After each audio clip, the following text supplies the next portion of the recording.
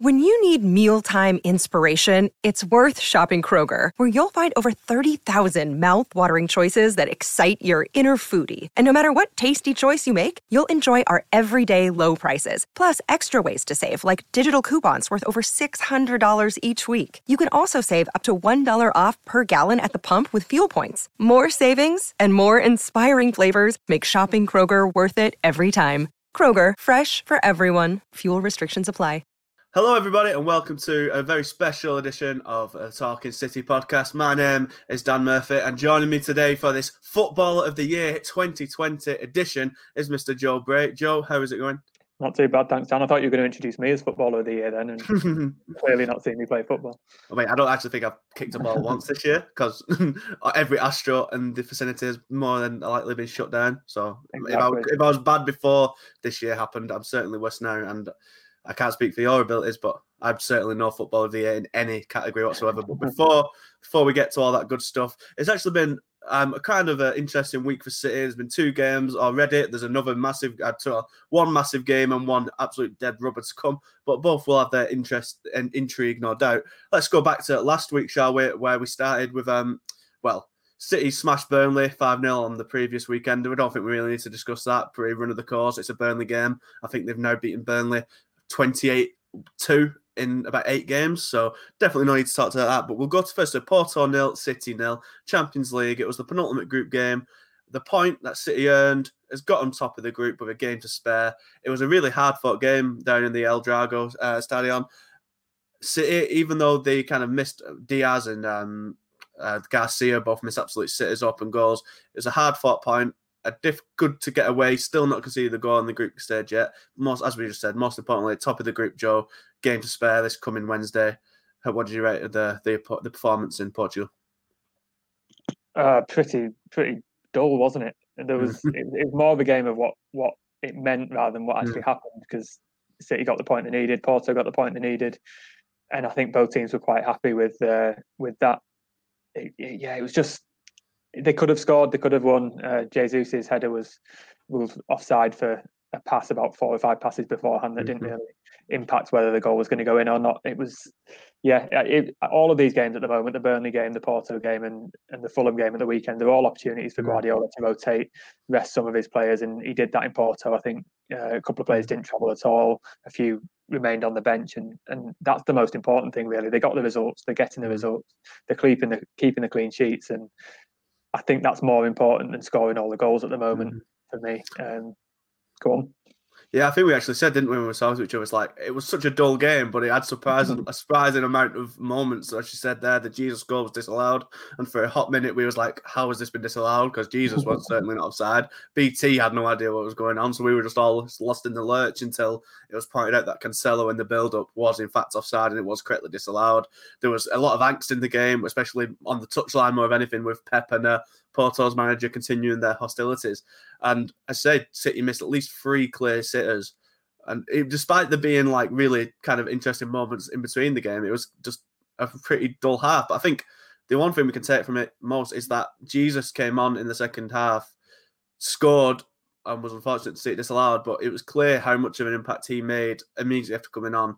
And it seems like he's really kind of stepping up this season already in the early stages, even though he's been injured for most of it. I think he's scored in pretty nearly, I'd say 75% of the games he's played, and he's managed to score so far this season. And it showed how much he was missed when he was out injured. And his kind of brief cameo in Porto was probably, again, showing how important he's become for City.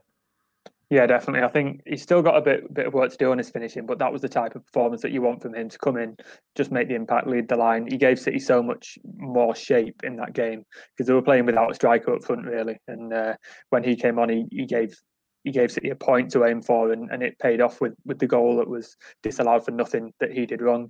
I'm a big fan of Jesus. I think he's a really, really good player. He does need to improve his finishing a bit, but yeah, for this season, he's pretty much led the line on his own when he's played. It's been a different role to one he's been used to. He's had to take on a bit more of the responsibility, and the record that he's got on the back of it, he's scoring big goals at important times. And when Aguero comes back, that'll take the pressure off him a bit, and he'll just be able to concentrate on playing the football. But no, it's been a very encouraging start to the season from Jesus, and I think it's right to focus on what he's been doing right rather than some of the chances that he might have scored on a different day. If you get what. Yeah, definitely. And I think if we go from Portugal to the game in the Premier League on Saturday, they played Fulham. It looked like it'd be an opportunity to absolutely smash them like the Burnley game, get a hefty goal difference up. Didn't transpire to be that way, even though it really could and should have been. It should have been 5-0 City at half-time. And I think Jesus, again, we'll go into more players who played well, but as we're talking, like he kind of played on the left against Fulham with Sterling through the middle, or do at least kind of switching at will. And again, I think he's even playing out wide and coming in, it suits him really well. I think he's kind of really improving and showing that he's worth. Everyone's pegged him as the Aguero replacement. He's going to be the sole striker, but he's shown his worth that he can fill in other positions. And when Aguero kind of touch wood, when he's back fit, there's no reason why they both couldn't play in the same front three if that was what was needed. We all know it's going to be a long, hard season. There's no guarantee the likes of Sterling and Mahrez or even Torres won't pick up injuries down the line. So to know that Jesus is capable of playing across the front three and can still score there, even though he didn't manage to do so on Saturday, it's again more kind of. I think I'd say if we want maybe while we're not on playing kind of while we're on Player of the Year, I think most improved Player of the Year probably go down to Jesus. Yeah, definitely, and obviously we'll talk about that in a bit. But there was a lot of contenders, and I think Jesus is evolving into a better all-round striker than Aguero. And I've made this point before that Aguero is brilliant and unbeatable at what he does, which is playing on the shoulder of the defender and scoring very good goals, and a lot of them. But I think Jesus is adding to his game a bit more of a tactical side and a bit more of versatility for Guardiola and the way that Guardiola wants to play, which is, like you're saying, moving the front three around, rotating them. He can play on the left as he did last season at Real Madrid, and he's done that a couple of times this season, even when he's been the only recognised striker on the pitch. And against Fulham, I found it quite interesting that the wingers were playing very narrow because with Benjamin Mendy and João Cancelo playing, you finally had two natural fullbacks on that side to overlap, and it was a game where they didn't have to do any defending, so they were attacking, and that allowed Sterling and Mahrez to come inside and rotate the positions, as we've said, with Jesus. And I thought the front three, which turned quite a lot into a front five, really worked well in that game, and that's what City will be looking for going forward against these games where they're expected to win, they're expected to score a lot of goals. And if it wasn't for the amount of rotation, the amount of fixtures coming up, I think City would have gone on and really pressed on in that second half. But against Fulham, the game was won after 5 minutes, really, when Sterling opened the scoring, and it was sealed with the penalty. And they didn't really have to press more. A few more goals would have been nice. Up in the goal difference, they might rue that at the end of the season. But in the grand scheme of things, getting the 3 points, getting through with no injuries, Guardiola opted not to make any substitutions, which was a very interesting point. A debated point, but he clearly feels that that's the best way to manage his squad at the moment. So Guardiola's clearly got the best out of that game that he wanted to, and the 3 points and the no injuries, I think, will be more important than the no goals. Yeah, definitely. I think, as you say, Sterling put him ahead within 5 minutes. He actually missed a sitter just beforehand when he got out. Would have been, there was worries, there were concerns because he'd been on. I think he'd gone 6 games without scoring up until that Fulham game, and when he kind of missed a sitter early on, it was like, oh, that's not what we're going to see. That was kind of like the Sterling of old, who was kind of wasteful with his chances. But then literally a minute later, he's played through by De Bruyne, and a really calm, slotted finish into the far corner, no mistakes. And as you say, that was it, done after that. Fulham had kind of set up in a really defensive 5 at the back, hadn't even played Mitrovic to give him any sort of outlet. And when you set up so defensively, if you kind of succumb to a goal so early, it's really hard to then try and step out and then try and go on the offensive. And City had an absolute ball. They just completely dominated. It was almost like a City. It's the kind of City performance we're used to from maybe not even last year, but the season before. This last time they won the title, just no doubt whatsoever that they're going to win. It's the first time in the Premier League this season that they've actually won twice on the bounce, which 9 games in is quite astounding for how kind of ruthlessly consistent City have been for so long. So with this performance, coupled with the Burnley 5-0 win, are we kind of seeing them kind of slowly getting back to the best? It was such a disruptive pre-season, as it's been well documented, the injury issues they've had. There's not been I think the Burnley game was the first time he had every player available to him. And of course, that's already kind of not happening anymore because Aguero's back out injured again. But it seems like he's now got a full kind of pretty much near full squad to choose from, plenty of options. The disruptions that kind of plagued the pre-season and the early goings of the seasons and the international breaks and the like, they're finally over with. Are we getting back to normal City's dominance now? Yeah, I think that Burnley game, as you say, was set up to be the first time in Guardiola's time at City in 250 games that he'd had a full squad without any injuries to anyone. And then Aguero pulled out at the last minute, so he's still waiting for that milestone. But yeah, it's exactly what you expect of City: comfortable home wins against mid-table, lower table sides, and that's what they need to be doing. They need to be winning early, not giving the opposition any chance of getting in the game. If they get an early goal, then that's a game plan gone, because these teams come and set up and want to put 11 men behind the ball and hope to catch something on the break. If you get a goal in the first 5-10 minutes, then you've got to come out and have a go to try and get any point from the game. And City are masters of picking you off when that happens. I'm not sure we can read too much into it, because obviously Burnley and Fulham are probably two of the easiest fixtures that City could have had. If Guardiola was going to pick two fixtures in between these Champions League games with not much riding on it, he probably would have picked Burnley and Fulham because of the record City have against them at home and just the way that they're set up. It's ideal for City, but it's morale boosting more than anything. It's confidence boosting, getting some goals back in the team, getting some minutes back into players that haven't had minutes, as Guardiola's stressed on a couple of occasions. It's very good and very positive from City's point of view, but I think we'll wait and see how it affects the performance going into the United game and see how much they've benefited from these easier games. And then we can start talking about if they're back to the best. I don't think you can read too much into games that if they lost, it would be a massive shock. Definitely. Well, I say, I can only apologise, listeners, if you hear my dog barking in the background. She's a pesky old girl, and there's not much I can do to stop her. But as you said, speaking of easy games, we've got Marseille on Wednesday. Nothing riding on it, absolute dead rubber. I feel like it wouldn't be out of Pep's kind of moral obligation to the sport to kind of still play a relatively strong side, but he should be going as many academy players as possible. Scott Carson, players like Zinchenko who maybe need a bit more fitness in game time. This should be a really kind of, especially when it's at home as well, there's no travelling, this should be an opportunity to rest most of his key players ahead of the Manchester derby on Saturday, which could, and has been over the last couple of seasons, quite a tough fixture for City. Yeah, I think the fact that Marseille won in the last game and can still qualify for the Europa League will mean that Guardiola might go a little bit stronger, just so he can't be accused of taking it easy, or, as you say, the respect to the competition. And that's absolutely right. I think after the game at Fulham, he said the players who were left on the bench, who didn't come on, he didn't make any substitutes, obviously. He said that they're probably going to play. So that's still going to be a fairly strong team with Bernardo, Foden, Aymeric Laporte, who's not played in 4 games, Fernandinho, Eric Garcia. There might be room for Nathan Ake to make his return from injuries, Zinchenko, as you say.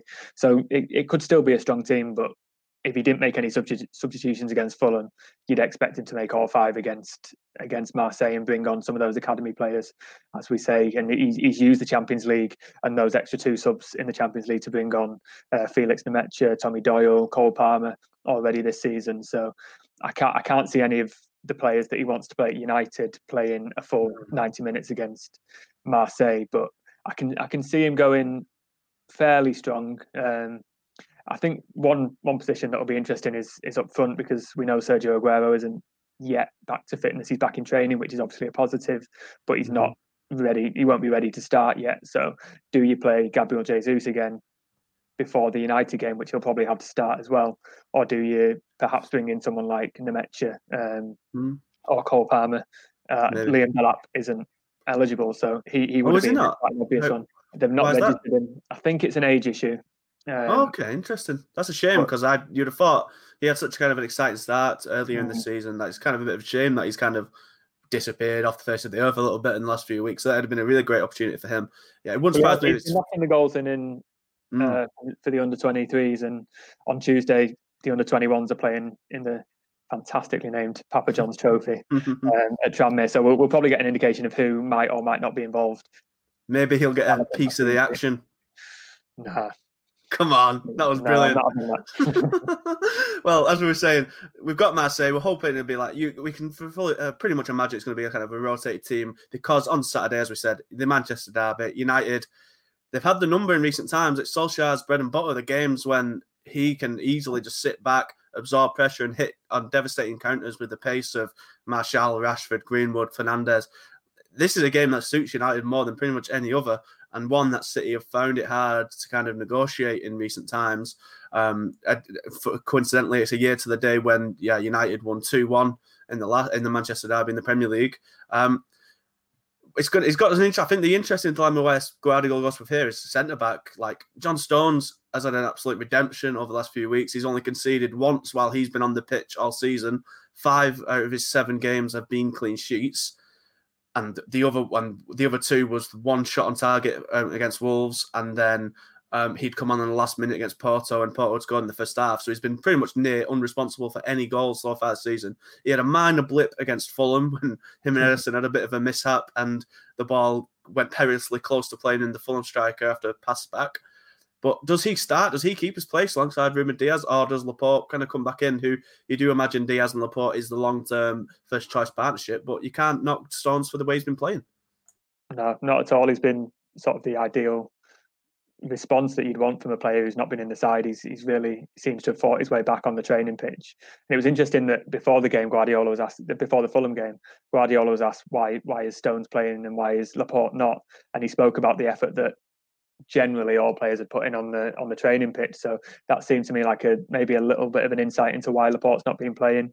It seems a little bit more than rotation to leave Laporte out for 4 games, but again, Guardiola's been trying to reward the players who've been playing well and not making mistakes, and he said that's important for especially the big games. And I think he pointed to the Tottenham game where individual mistakes when Laporte and Diaz were playing did cost City the results. So I'm really not sure. If you'd asked me a week ago, I would have said, oh yeah, well, Laporte will come back in, they're just resting him. But John Stones has been very, very comfortable and much improved and sort of back to his best, and seems to have put a really good partnership together with Ruben Diaz. So, I mean, Ruben Diaz, since he's come in, has been brilliant, hasn't he? He looked very solid against Laporte and now Stones. We'll talk about him momentarily, no doubt, when we get to play the year kind of contenders. But yeah, he's been brilliant alongside Stones. It wouldn't surprise me, actually, if to mirror what United may do, if he plays both of them in a free at the back with Diaz and coming in with Stones and Laporte. It's something City don't do regularly, but it kind of fit. United, with their injuries to Martial and Cavani, will likely have to go with 2 up top with Greenwood and Rashford. We'll see how they line up against Leipzig on Wednesday night. It could be a taste of, City kind of adapting to United and kind of playing their way to kind of cancel out their counter-attack potentially. Yeah, it's going to be another one of Pep Guardiola's probably going to try and outthink Ole Gunnar Solskjaer, and 3 times out of 4 last season that didn't work. So it's going to be a fascinating battle because neither team can really afford to drop points. Both teams really need to get back into the top 4 and stay there really. So it's going to be a really interesting one. And City would have to say, well, I would say are probably favourites going into it just because they've had these games to rotate and they've got a free game this week, whereas United have got to go to Leipzig, got to go full strength to try and qualify for the last 16 in the Champions League. But and again, United's home form has been pretty rubbish, so it's I really don't know how to call it, but I would say City are in a better position. And given that they've got a game against Marseille to really rest the players that they want to, and they'll be able to go into the Old Trafford game as full strength as they can be. I'd say City are slight favourites, but if you told me that come 7:00 on Saturday that United have won 2-0, I probably wouldn't be surprised. So again, it's anyone's games, and it's about who turns up on the day and who gets the tactics right. So on the spot, what's your prediction? I'm pressing you. I think it'll be. I think a draw. I think both teams will be a bit disappointed, and neither will be happy with it. But it's I think yeah, it's you can tell from my stuttering and stammering that I don't know how to call it. Well, it's certainly going to be an interesting one. We don't know how it's going to go. We don't know what it could all change in a week. We don't know what both teams have games. We don't know who's going to get injured in that time. If United, you never know. United might smash Leipzig like they did last time and be cruising through, or they might go to the last minute and have a nervy affair, and they've all absolutely goosed by the time they get to the derby. So we'll have to find out. But no, Joe, let's get to the main event. It is, of course, the Footballer of the Year edition of the Talking City podcast. And it's been a weird 2020 for City. It's been one that's only yielded one trophy, the Carabao Cup back in February, before football kind of went off a cliff. And it's been a strange year. It's been this start of this season, it's been the most inconsistent City have been under Guardiola. I think the worst start to a season Guardiola's ever made, actually. You know, they weren't able to kind of close any sort of gap on Liverpool afterwards, but they did beat them after the title was already won, of course. They lost in the semi-final of the FA Cup to Arsenal, who went on to win it, of course, and then Champions League went out in quite infuriating fashion in the quarterfinals once again, this time to Lyon. It's not been a vintage year for City, but regardless of that, there's still been a lot of good players. There's been a lot of good performances, and you've picked 4 nominees for City's potential Player of the Year. And first off, we'll go with Raheem Sterling. Why did he get your pick, and what's he done this year, do you think, after another free-scoring year, not only for City, but for England as well, establishing himself as one of the best players in the world, let alone the Premier League? How have you rated his 2020? Well, I think the first half, if we take the end of last season, which is obviously disrupted by the lockdown, but he continued where he left off from the start of last season. I think it was his best performing season in terms of goals and assists. I think he's really added sort of maturity to his game and reliability, and he is one of Guardiola's first names on the team sheet in those big games. And I think behind Kevin De Bruyne, he's been City's best attacker. With the likes of Sergio Aguero and Gabriel Jesus swapping around, he's been the reliable one, always there to knock in the goals. And for me, it's if you're thinking about a top 4, there's no doubt in my mind that Raheem Sterling is in the top 4 of City Players of the Year. He was along with Kevin De Bruyne one of the easier choices for my nominations. Mm-hmm. And then we go, well, let's say it's been quite, I don't think, apart from the obvious winner, which we'll no doubt get to, I do think, because City just tend to be so, as a system and as a kind of collective, so good, just as they work as a team, you don't tend to get standouts where, as an example, you look at United, they obviously have Bruno Fernandes, who was just far and away their best player. And obviously City, Kevin De Bruyne is their best player, no one's going to doubt that, but it's not as if City rely on him quite as much as United would rely on a Fernandes. So I think it is kind of harder to pick out the individual performances, but you've kind of gone for Aymeric Laporte as your other, second of 4 nominees. It was a strange year for Laporte. He spent the first half of last season out with a meniscus injury, after which ended up showing his importance. It ended up costing City the title, or at least the title race, because they just were nowhere near as good defensively without him.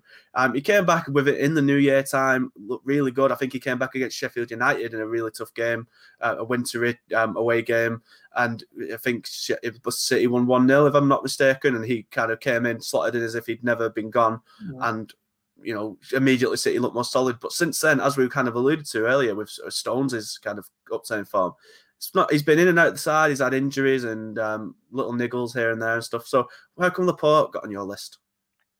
Well, partly because I chose this list before he got dropped from the team. But in general, I think Laporte, you notice it when he doesn't play more than any other player. City looks so much stronger, and when he came back, as you say, against Sheffield United in January, that he immediately improved that back line, which had a lot of problems at the start of the season. And then after lockdown, he was very reliable, and the amount of times you heard they missed him at the beginning of the season, didn't they? He's just a very, very classy defender. He took that into this season, the start of the season.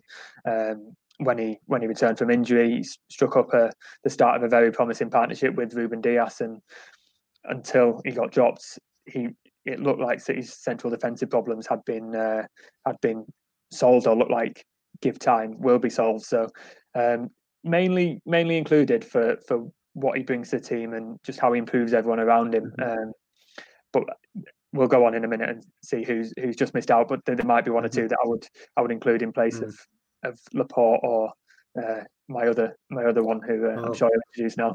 We will. And well, your third nominee was Riyad Mahrez. Now, while he's never been the kind of attacker that is kind of as efficient as your Sterling or Aguero, he's never one, I don't think, that's going to get you next level numbers, your 20 goals, assist, and 10, 12 assists year in, year out. But I think he's one of City's most kind of exciting players. I think whenever he's on the ball, he may never kind of be making as much like the decisive actions, the killer through balls, the tapping in at the far post and all that. But I think he's kind of always really fun to watch. He's always kind of on. I do believe like with Sane, who was obviously injured for all of last year, only played one game, which was kind of a token goodbye, if anything.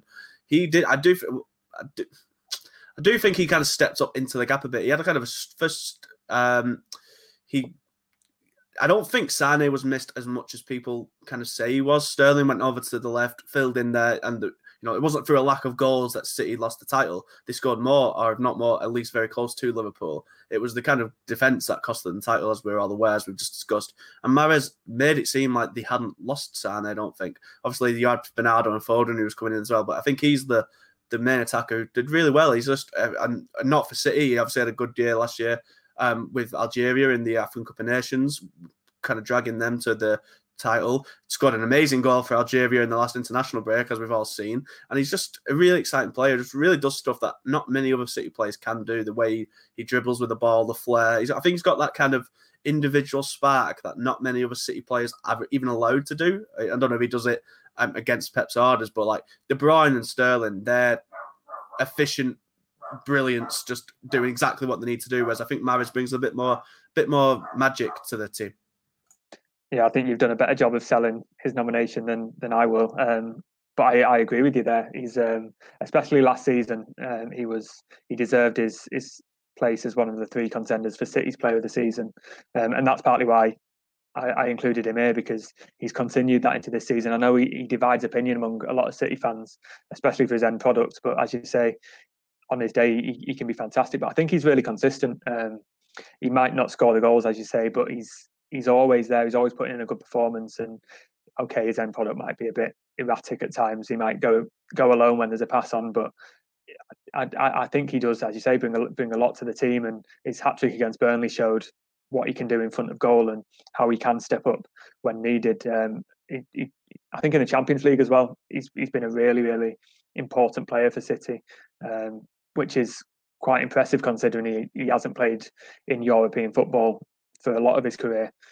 He's sort of come from the rags to riches story with coming to Leicester and then on to City. So, but in the Champions League against Madrid and Lyon, it wasn't a great performance, but he was one of the better performers. And I think Mahrez is worthy of consideration, and I don't think he's as bad as some fans say. I don't think he's as good as some fans say, but I think he's definitely deserves his place as one of the first names on Guardiola's team sheet when he's got everyone fit.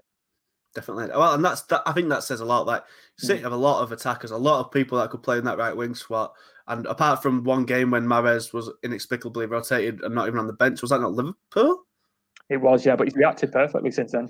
That was obviously a very strange one that kind of came out of nowhere. But as we say, like aside from that one game, he's been like the first choice right winger when Foden could play there. Presumably Sterling could go over there. Jesus could if Aguero was fit. Bernardo, like Torres even, who came in this year and had an impressive start. Like he's keeping a lot of competition out of the team, and I think that says more than anything like how important Pep certainly sees him. But we talked about him enough. We've alluded to him enough.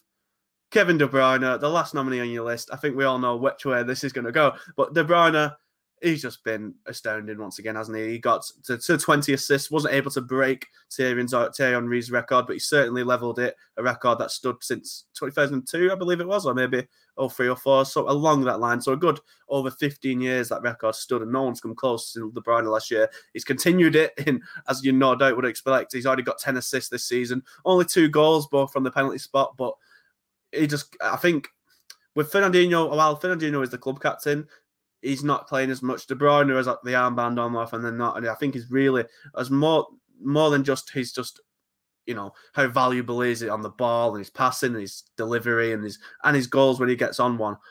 He's also stepping up as a real leader of the squad, I think. 100%, yeah.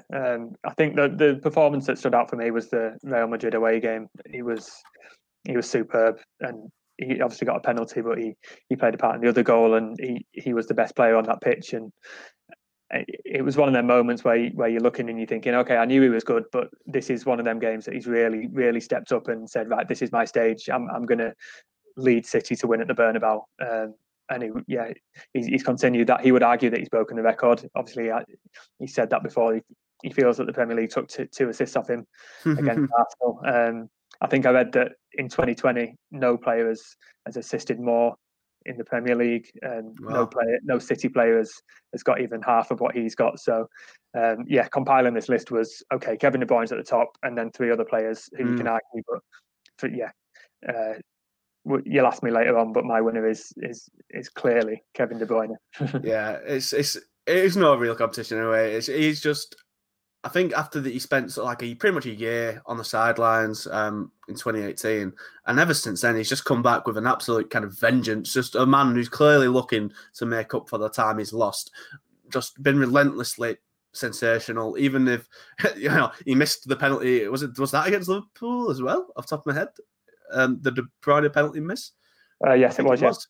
That's like seeing like Superman come close to Kryptonite. Whatever. It's like he is. He has got a weakness. He is human. He's not just robotically amazing. Like when I was doing the blog for the game, and I think I mentioned it before, I had two options for the tweet: saved or scored. I did not anticipate in a million years he'd place it so confidently wide of the post. It was such a strange. It was almost as if it was like a double take. Like how that doesn't happen. Like the gap in the matrix or whatever the glitch, that's the one, glitch in the matrix.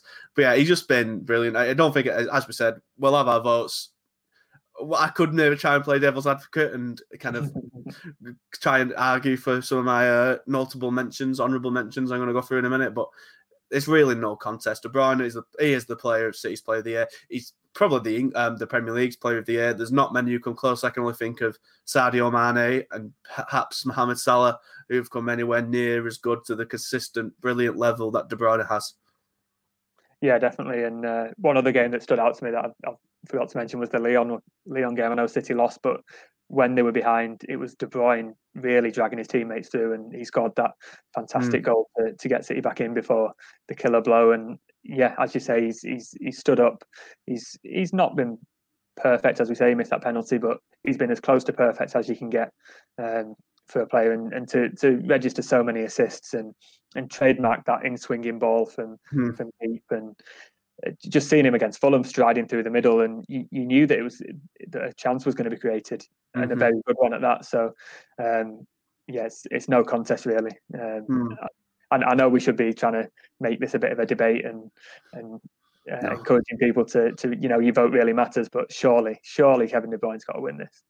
Well, that's certainly for me, but I do have some notable nominations, honourable kind of, I think, players that I feel like do deserve recognition.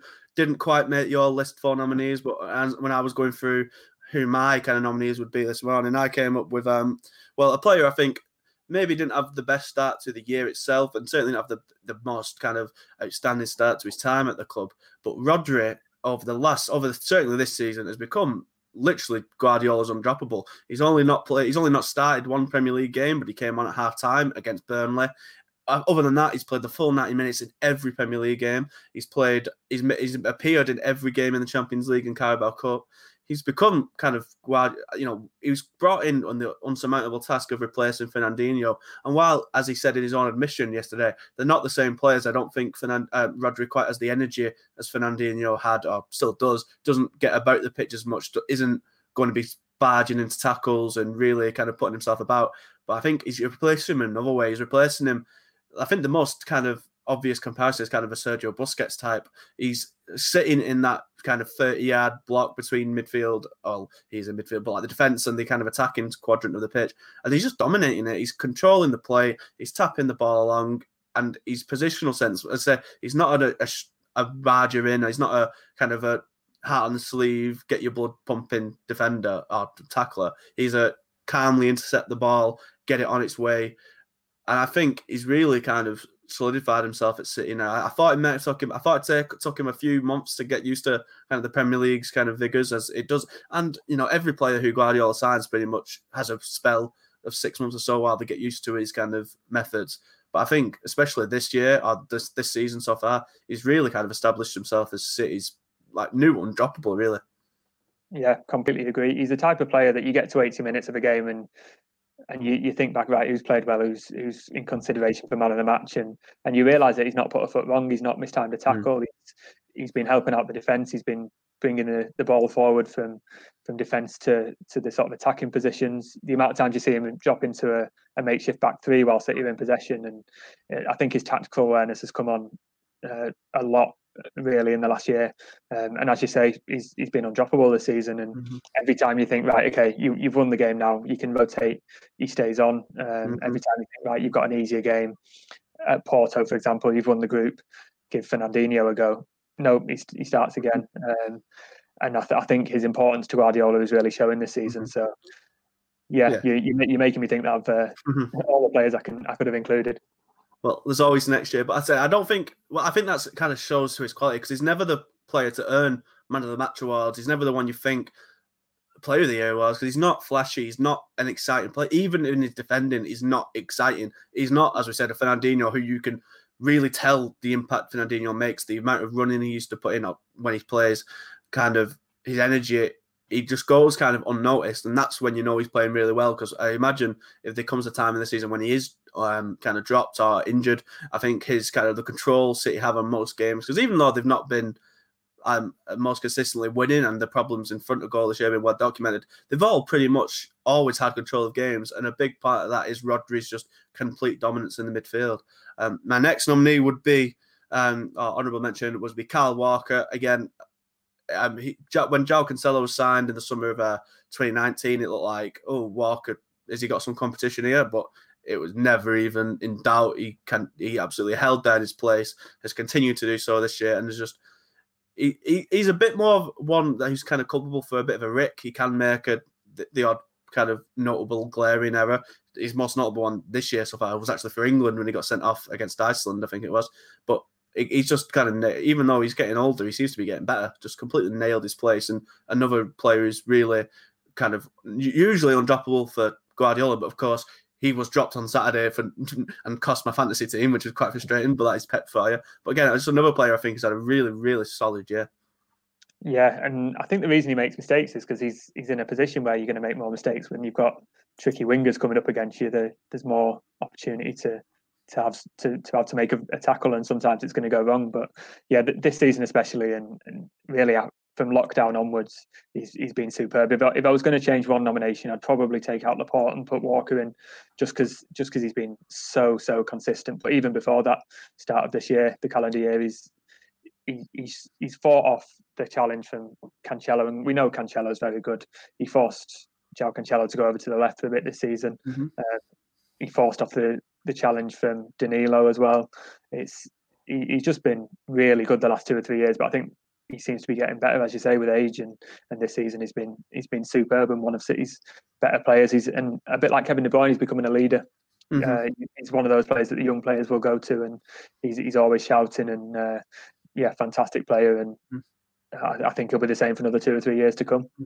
Yeah, without a doubt. And I think the last player who I would mention, and he probably couldn't be a genuine contender because he's only been at the club for half a year. He's only played about 10 games, but the impact, as we said earlier, the impact Ruben Dias has made since he joined the club has been insurmountable. He, the City struggled last year. Obviously, they lost Laporte, but losing Kompany as well was such a massive loss. The leadership, and let's not beat around the bush. In the 15 games he did play in that season, it was really, really good at the back as well. He hadn't lost a step. It's obviously his body couldn't allow him to do it on a full season basis. But they've kind of replaced him now, I think, with Dias. It's cost a lot of money, but it's been worth it because I think City have been real. Him and Stones, Stones' problems have been well documented, but even with a player who's had his troubles like Stones, he's kept 4 clean sheets in a row now. As you said, there was a bit of the dodgy game against Tottenham when things went a bit awry, but Tottenham, as they're proving, are a really good team this year. And I think, as I say, he probably couldn't be up for the award this year because he's only been here for a few games, but no doubt Dias is going to be on our list this time in 12 months. Oh, 100%. But if, Bruno Fernandes won United's Player of the Year last season and he only arrived in January, so it can be done. And the impact he's had on the side has been ridiculous. What stood out to me was, I think, his first or second game after the Leeds game. City had drawn 1-1, not been perfect, but it was a tough game. A point was probably right. and he did his first interview, he wasn't content with saying, "Oh, I'm happy to be here. I want to kick on. I want to get used to it." He was saying, "No, that wasn't good enough." He was saying, we need to be better. We need, if we want to have any ambitions of doing anything this season, we need to be better in both boxes. And I'm thinking, you've just arrived. You just come into this dressing room and you're already saying stuff like that. And he is a leader, and there's a reason why he's kept in the squad in the last few games, because Guardiola can see that, and he's already bringing out the best in other players. And yes, he did cost a record fee, but to get a bit of that back with the sale of Nicolas Otamendi, it's fantastic business. And it's wild to replace Kompany, but the early signs are that they've got a player who can be a leader and very reliable at the back for a long time to come. Absolutely. Well, the time has now come. We know which way it's going to go. My vote goes to Kevin De Bruyne. I've talked to Mr. Simon Bakowski, who can't be with us today. His vote goes to Kevin De Bruyne. Joe, I can only presume your vote goes to Scott Carson. No, Kevin De Bruyne, obviously. Well, dear listener, thank you for tuning in today. If you want to vote for who your City Player of the Year is, go over to www.fansfootball. I should have read this first, really. www.fansfootballoftheyear.co.uk. Just simply fill in the form, and when you get to the website, select Man City as your choice of club and register up, and then vote for who you think the MEN Man City Football of the Year is. Thank you very much for listening, everyone. Of course, you can get us all on Twitter at Man City MEN and on Facebook at Manchester Evening News Man City. For all the, it's going to be a massive week. United, Marseille is going to be interested in some kids' play, so make sure you keep in touch with all of that and keep on top of everything that's happening from the Etihad Stadium. You can get Joe on Twitter at @_Joe Bray. And you can get me on Twitter at Dan Murphy MEN. Thank you very much for listening, and we'll see you soon. Ta-ra.